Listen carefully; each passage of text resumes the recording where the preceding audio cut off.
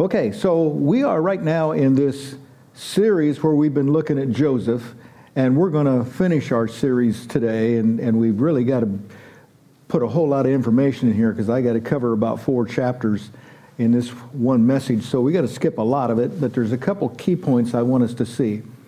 And I think we've pretty well concluded that Joseph is a type of Christ. He's a word picture. He's a visual of what Christ is going to do and be when he comes. So we learn a lot about Jesus just by looking at Joseph. Today we're going to wrap that up, and we're calling it the phases of redemption. Because if indeed Joseph is a type of Christ, then we ought to expect his end goal to be what Christ's end goal was, which was to seek and to save the lost.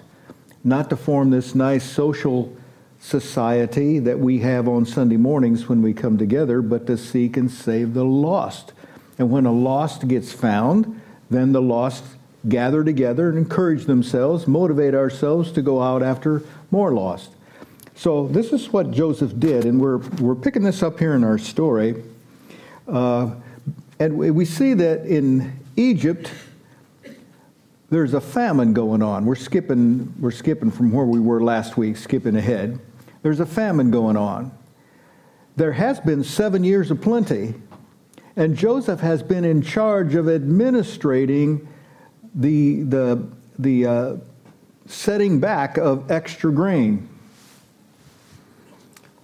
20% of all the harvest was going to be taken by the government, and they were going to put it in these warehouses, these storage bins, because they believed that the dream that Pharaoh had of 7 good years followed by 7 bad years, they believed that was going to happen. And if you really believe something, you take action steps to prepare for it.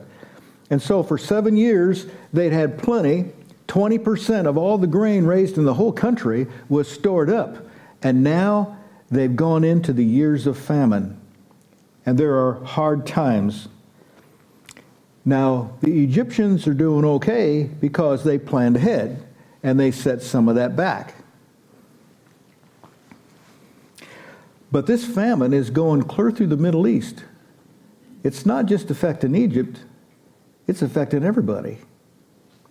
So Jacob, the father, whose name was changed to Israel, the father of the 12 sons that we call the 12 tribes of Israel, he says to his sons, "Why do you stand there looking at each other?" That's in the Bible. There's something we can do, and you're just sitting there looking at each other as if you're expecting one another to solve the problem. And I think sometimes we Christians do that. You know, we go to church and we look at one another, expecting one another to help our problem instead of going to the Lord with it. He's the only one that can resolve our issues. So Jacob says, "Why do you stand there looking at one another? Go down to Egypt and buy grain. We know they got grain down there. Go down there and buy some. But I want, just in case this goes awry, I want one of my sons, Benjamin, to stay back. I don't want him to go. I want him to stay." You see, Benjamin is kind of unique. Jacob had 4 wives through whom he had these 12 sons. But the one he loved the most was Rachel. And Rachel had 2 boys. The first was Joseph, who's down in Egypt, and number 2 man in the whole country, and the other is Benjamin, young Benjamin. Now he thinks Joseph is dead, so he's cherishing Benjamin. And he says, "Benjamin's got to stay with me. You all go down there, bring back as much grain as you can, but Benjamin stays with me." That's where we pick up the story. I want to read this first section, chapter 42, verses 3 through 5. "Then 10 of Joseph's brothers went down to buy grain from Egypt. But Jacob did not send Benjamin, Joseph's brother, with the others, because he was afraid that harm might come to him. So Israel's sons were among those who went to buy grain, for there was famine in the land of Canaan also. I want us to see this. You can be in the land of Canaan. That's the promised land. You can be in the promised land and still have famine. We're seeing this from the story. You know what famine is, don't you? That's when you're hungry. And sometimes it's got to be a famine for us to recognize we're hungry. I think most of us in this room are kind of like me. We're never really hungry. I mean, we eat 3 meals a day, and how many candy bars between? You know, we always got a snack in the cupboard. We always have something. So we never really know what hunger is. But if we were forced to go a full 24 hours without eating anything, we would begin to understand what hunger is. Another 24 hours, and now our stomach's really beginning to do some gnawing. Well, this is what I'm calling the deprivation. Not deprived, but depraved. The depredation. It's what we call the depravity of man. That man is starving and he doesn't even know it. It's like the story of the monkey who reached his hand down in a jar to get the banana. And then when the captors come to get him, he tries to pull his hand out of the jar, and because he's got a hold of the banana, he can't get out, so they've caught him. He doesn't even know. All I have to do is let go of the banana. My freedom's worth more than the banana. Just let go of it. The monkey doesn't know. He's depraved. He's not aware of what he needs to do. And you and I, in our sin nature, we are depraved. We don't even know what sin is. We don't even know how offensive our behavior is to God. So we don't recognize the trap we've been caught up in. The natural man is starving in a famine and doesn't even know he's starving. It reminds me of the prodigal son in the New Testament, where this father has 2 sons. One of them stays faithful on the farm. The other one says, Dad, I'm not interested in your occupation, in your chosen career. I don't want to do that. I want to go and chase my own dreams. I want to go and be what God wants me to be on my own. So he heads off into a strange land where nobody knows him and he doesn't know anybody, thinking he's going to somehow find his treasure. And he gets over there and finds himself slopping the hogs. And he's so hungry from the famine, from starving, he wants to eat what the pigs are eating. And so finally, he comes to his senses, the Bible says, and he decides to go back. Why should I stay here and starve in this famine when I could go back to Father's house, and I know I'm not worthy of being his son any longer, but maybe, just maybe, he'll hire me. And I can live in the bunkhouse where they'll give me a bed, and I can eat in the mess hall where they feed me a meal. And I can work and earn my way into the Father's house. You see this twist of the story? I want to earn my way. When we're depraved, we think we can somehow earn our way.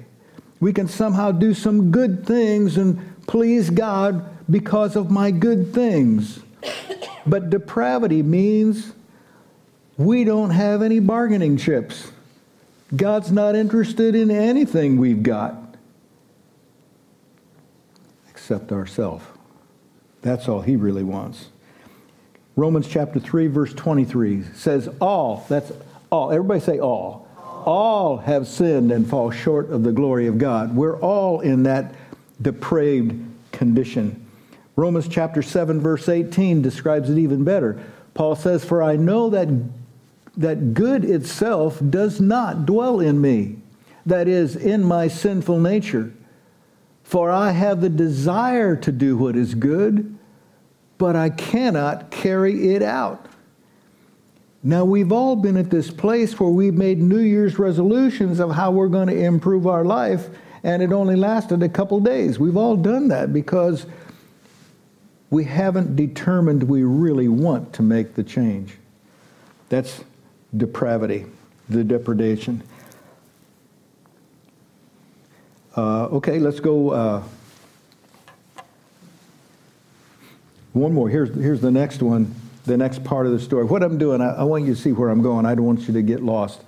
What I'm trying to get us to see is that there are different phases or stages of your spiritual development, your salvation. And we're seeing this here with Joseph dealing with his brothers, his lost brothers, the ones who betrayed him. If there's anybody that Joseph ought to be angry at, it's those scoundrels that sold him. And Joseph has to deal with his own animosity toward his brothers, just as Jesus has to deal with the fact that it was people just like us that nailed him to a cross, betrayed him. And I want us to see here the stages, the levels that Jesus brought his brothers through to get to that full salvation. It's the same kind of phases Jesus has to take you and I through in the spiritual development. And phase one is that deprivation, when we realize we're really lost. Okay, that's the first level. Hopefully you're still not there. Hopefully you've moved beyond that one. But let's look at the next one. It's starting in verse 7. Still in verse 42. As soon as Joseph saw his brothers, he recognized them. But he pretended to be a stranger and spoke harshly to them. Where do you come from? He asked. From the land of Canaan, they replied, to buy food. Although Joseph recognized his brothers, they did not recognize him. Then he remembered his dreams about them and said to them, You are spies. You have come to see where our land is unprotected. No, my lord, they answered. Your servants have come to buy food. We are all the sons of one man. Your servants are honest men, not spies. No, he said to them, you have come to see where our land is unprotected. You know, when we're dealing with a spy, we're typically not real merciful. Spying is a no-no. And he says, you are spies. That means you're an enemy of our government. You're an enemy of the state. So the second phase I want us to see here is the vindication. You know, vindication is, I'm really innocent. I didn't do anything. We're really good guys. Now see, Joseph, it dawns on him, it's been a quarter of a century now, but these are my brothers. I recognize their mannerisms. I recognize their customs, how they dress, how they wear their beard. I recognize them. These are my brothers. Those rascals that sold me into slavery and put me down here where I had to sit in that dungeon. But they don't recognize it. Oh, isn't it cool when God runs a twist like that? And all of a sudden, Joseph's in the driver's seat. He hasn't been before. But he doesn't tell them that he knows them. You see how that plays over into the church world today? Jesus knows everything about you, but we only got bits and pieces about him. We don't really know who he is yet. And when we were in our lost condition, we didn't have a clue who Jesus was, but he knew who we were. He knew everything about us and still sought us out. The vindication. The brother said, we are honest men. Right. Joseph knows how honest they are. They went back to the father with that blood-soaked, many-colored coat and said, I guess a lion got your son. Deceivers, liars. But they say, we're honest men. You see, the vindication stage is when we begin to move out of our depraved condition, and we begin to vindicate ourselves, justify ourselves. That's called self-righteousness. We're really good people. I mean, we come to church every Sunday morning. I gave something in the offering a little bit ago. I did take communion. I'm a pretty good guy. We focus on our strengths, not our negatives. But Joseph's brothers are blind. They can't see it. So Joseph spoke harshly to them. Now that reminds me how the Lord speaks to me. He's not real gentle with me. Maybe he is with you, and I know he loves me, but he kind of treats me like my dad would have treated me if he found out I just stole something. You know, what would your father have done with you if he found out you just stole something? Maybe your dad loved you, but I think he'd give you a swift kick in the seat of the pants, grab you by the nape of the neck. God expects something of me, and when he sees me dropping the ball, he speaks pretty harshly to me. I'll read something in the Bible and like jumps off the page, and I know God's just caught me. I know what he's saying, but it's personal, and nobody else knows. Just me and him. How many ever had something like that where God spoke something just to you?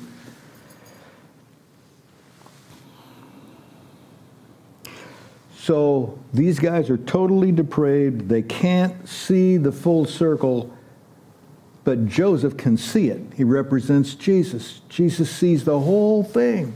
He sees full circle. And now Joseph understands, I am now the one in control. I now have power over these guys. And he speaks pretty harshly. That's the vindication. That's the second stage. But let's move on to the third one, which is verse 17. Chapter 42, verse 17. And he put them all in custody for 3 days. Jump down to verse 21. They said to one another, surely we are being punished because of our brother. We saw how distressed he was when he pleaded with us for his life, but we would not listen. That's why this distress has come upon us. Now they're beginning to connect the dots. This is called guilt and shame, where you realize you reap what you sow. That you did some dumb thing 25 years ago, and now that dumb thing is coming back to affect you. This is the condemnation. The condemnation. They're condemning themselves. This is because of what we did with our brother. We sold him into slavery, or they didn't know it, but he went down to Egypt and sat in a dungeon. And now, they're the ones sitting in the dungeon. And if I'm reading the story right, Joseph probably arranged to have them sitting in the very same dungeon he sat in. We reap what we sow. It's come full circle. It's come back upon him. And then he calls them out, and he orders them to go back to their father and bring back that missing brother. Bring back Benjamin. I love it. Somebody ought to make a movie out of this story. This is exciting. Bring back your brother. Now they know that's going to rip the father's heart out. They've got to confront their father. They've got to talk to the father. They've got to persuade the father to come back, or to bring Benjamin back. Notice they said to one another. This is not a confession to God. This is a confession to each other. You see, this is a progressive step they have to take. So they're talking to one another. They don't think Joseph knows. They don't think anybody knows. But they forgot that God knows. And we can't forget that God knows everything about our lives. God's got a plan he's working out here. The condemnation. So they got to deal with the God thing, which takes us to the next step. We got to jump over into chapter 43 because I got to skip something. Over here, 43, and we're going to start reading in verse 16. When Joseph saw Benjamin with them, he said to the steward of his house, "Take these men to my house, slaughter an animal, and prepare a meal. They are to eat with me at noon." And we jump down to verse 30. Deeply moved at the sight of his brother, Joseph hurried out and looked for a place to weep. He went into his private room and wept there. And after he had washed his face, he came out and, controlling himself, said, "Serve the food." They served him by himself, the brothers by themselves, and the Egyptians who are with him by themselves, because Egyptians could not eat with Hebrews, for that is detestable to Egyptians. The men, speaking of his brothers, the men had been seated before him in order of their ages, from the firstborn to the youngest, and they looked at each other in astonishment. When portions were served to them from Joseph's table, Benjamin's portion was 5 times as much as anyone else's. So they feasted and drank freely with him. So nobody knows what's going on. But Joseph is dealing with his brothers. And Benjamin wasn't born yet when they sold his older brother Joseph into slavery. So this is the first time Joseph had ever laid eyes on his brother. Didn't even know he had a brother. Full brother. Now Joseph is excited. He puts 5 helpings on his plate. Wow, fills it up. Everybody's 5 times. Everybody's got to see he's got more than us. And I wonder if there's a little bit of sibling jealousy going on. But Joseph does not explain himself. So the next step is what I'm calling the provision. This is when God steps into our depravity and begins to minister to us. This is when God himself steps in and he begins to provide, begins to answer prayers, begins to arrange these coincidences that the Spirit does in our lives. And he sets everything up as a banquet. A banquet. You ever been to a banquet? You know, they don't, a banquet's not a reception. A reception, they give you like sample snacks. You know, you go to a banquet, you expect the whole deal. There's a lot of food. I mean, they've got a lot of food in Egypt, and Joseph is the number 2 man. He can order anything on the menu he wants, and this is a big banquet he's given. And that reminds us of Jesus. When we look ahead to the New Testament, I want to read Luke 14, verses 16 through 24. It says, Jesus replied, "A certain man was preparing a great banquet and invited many guests. At the time of the banquet, he sent his servant to tell those who had been invited, 'Come, for everything is now ready.' But they all alike began to make excuses. The first said, 'I have just bought a field, and I must go and see it. Please excuse me.' Another said, 'I have just bought 5 yoke of oxen, and I'm on my way to try them out. Please excuse me.' Still another said, 'I just got married, so I can't come.' The servant came back and reported this to his master. Then the owner of the house became angry and ordered his servant, 'Go out quickly into the streets and alleys of the town and bring in the poor, the crippled, the blind, and the lame.' 'Sir,' the servant replied, 'what you ordered has been done, but there is still room.' Then the master told his servant, 'Go out to the roads and the country lanes and compel them to come in, so that my house will be full. I tell you, not one of those who were invited will get a taste of my banquet.'" So it starts out with an open invitation. These are special people that I want to invite to come to my banquet. They came up with excuses. So he says, okay, we're going to broaden it because I want my banquet table full. So we're going to broaden it. We're going to make it a little bit easier. Go out and invite some others. And then he opens it up even further because he wants his table full and people won't respond. Finally, he orders them to go out and compel the people out hanging around in the streets.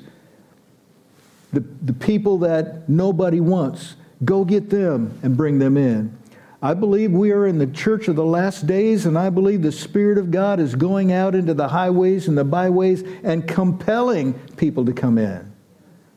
But the church, us, we've got to recognize that.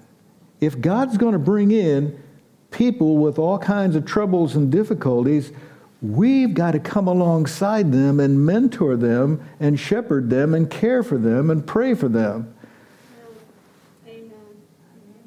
Our position is not to wish they weren't here, because if they come in, they're going to create work.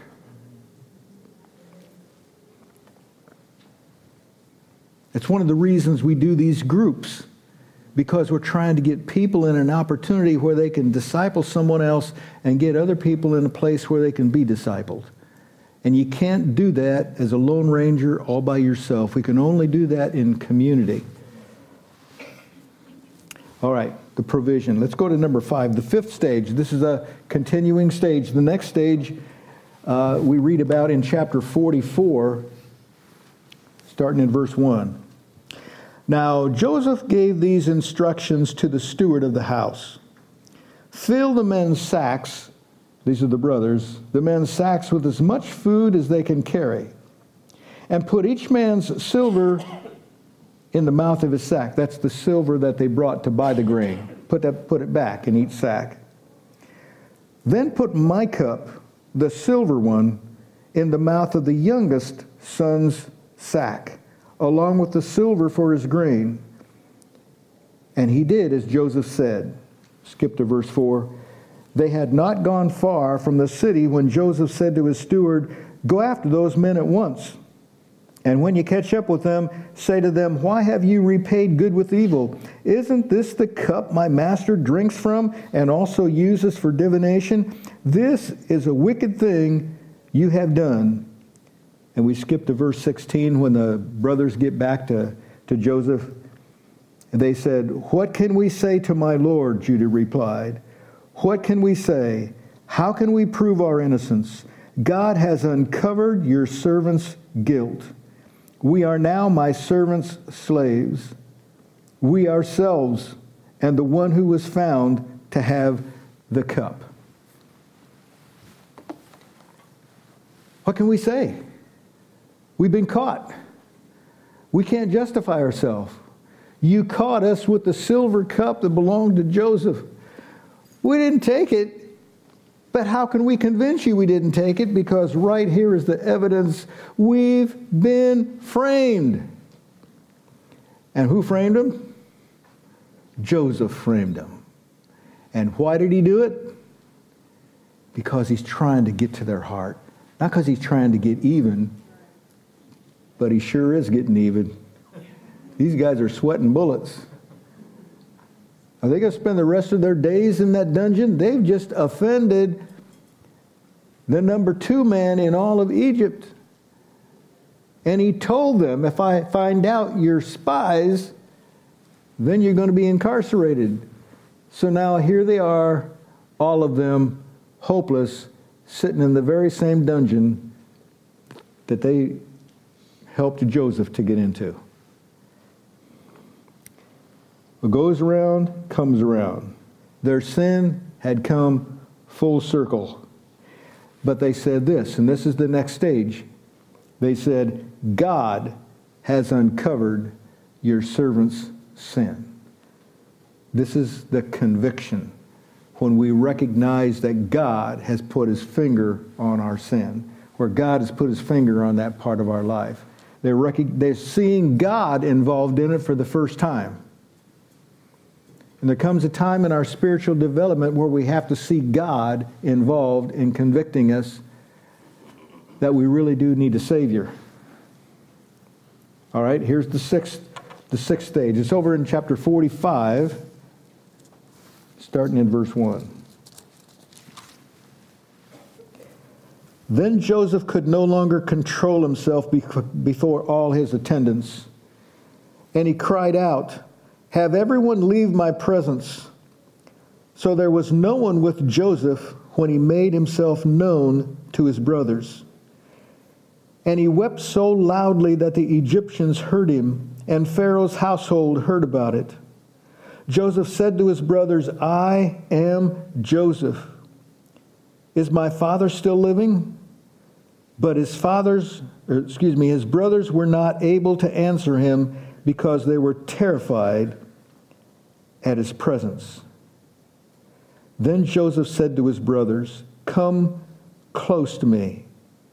When he had done so, he said, "I am your brother Joseph, the one you sold into Egypt."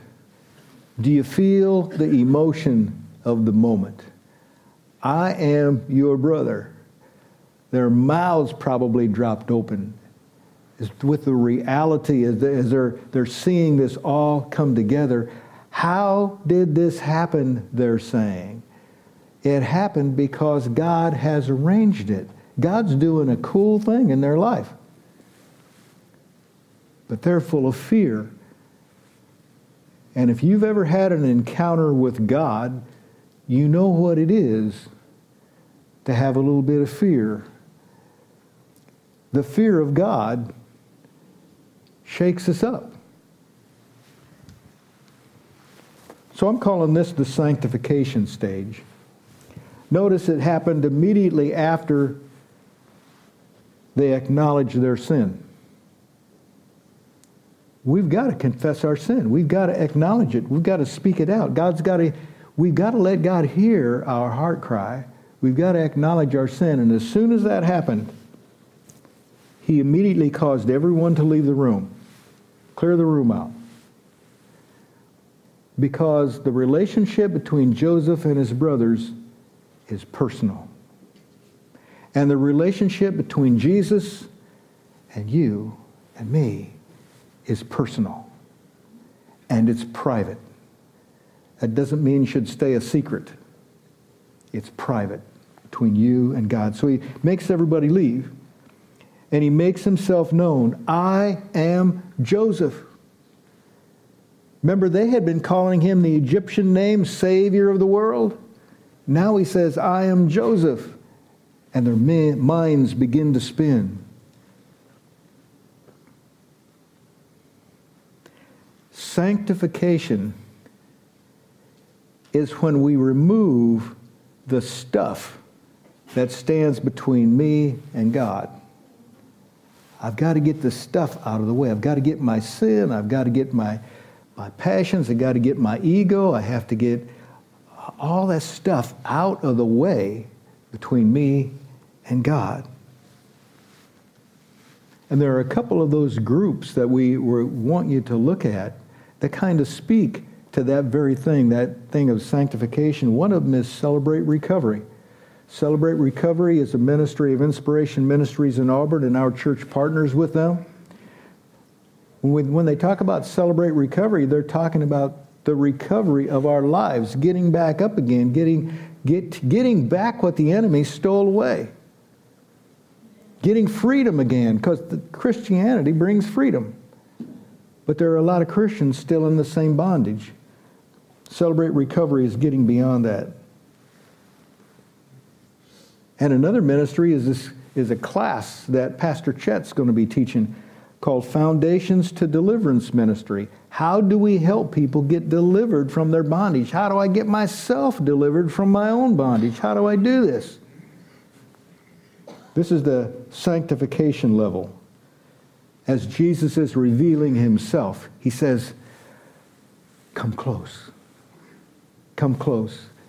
I know you came all the way from the promised land up here, but I want you closer. Come a little closer. I want to see some of the gray hair in your beard. I want to see the wrinkles around your eyes. I want to see if we have the same kind of nose. I want you to come a little bit closer. And this is the invitation that Jesus is giving today. And this is why we have the Holy Spirit. He wants us to come closer to him. which takes us to the last point, which is in chapter 45, verses 5 through 8. And now, Joseph is speaking, and now, do not be distressed, and do not be angry with yourselves for selling me here, because it was to save lives that God sent me ahead of you.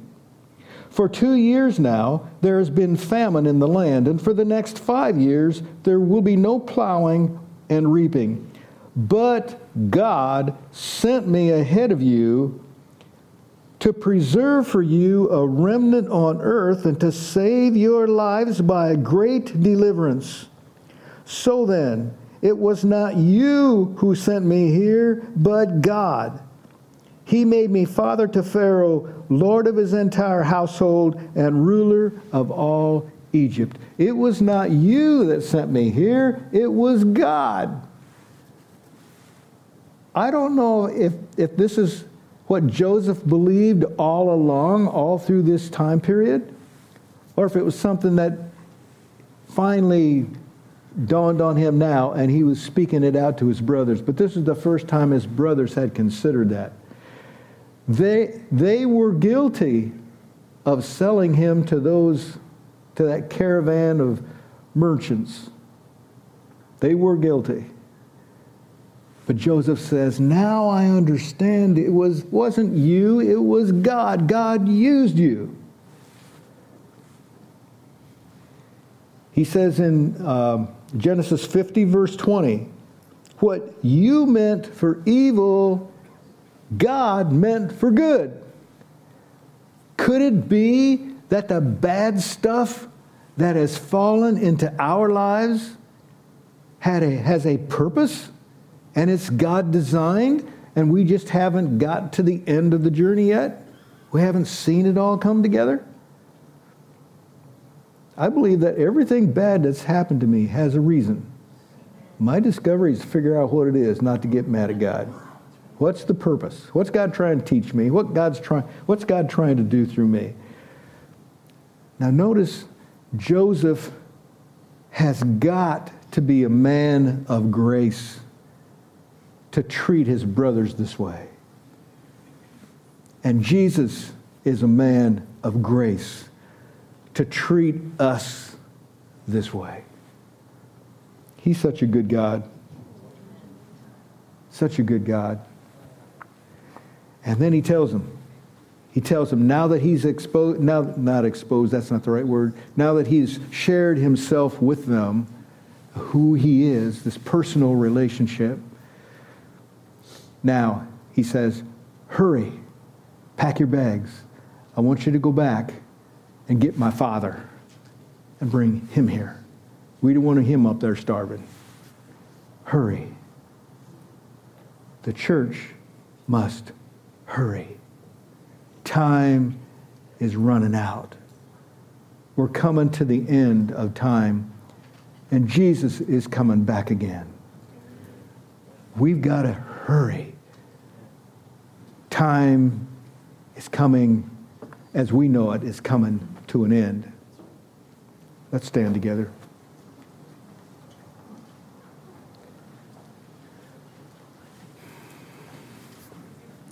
I hope you've gotten a hold of the message. The last stage was salvation, complete salvation, deliverance, salvation. We have to have that in our lives. We've got to start with a deprivation. If you think you're not really depraved, then you don't realize where you are. That's first step. That's first base. Then we got to go through these different stages to where we finally get completely delivered. Now, I have to confess with you, I'm not completely delivered yet, but I'm on my way. I'm learning more and more and more every day of my life. And the more I learn, the more better equipped I am to deal with what's ahead so that I can be completely free. And you know, when I finally get completely delivered, I will know it because I'll be in heaven. I'll be with Jesus. But I'm on my way. If you've not yet opened your life up like that to the Lord, If you see yourself somewhere in the middle of that journey, we've got to come to a place of recognizing God is at work in my life. We've got to recognize that. And once we recognize that, we begin to see the hand of God work in us. Amen. Heavenly Father, I pray for my brothers and sisters. Lord, there's so much truth in the story we read, and we've just had to condense it so much. But Father, I pray that you'll help each of us to live that story out in our own lives as we come closer and closer to you. We pray that in Jesus' name. Amen.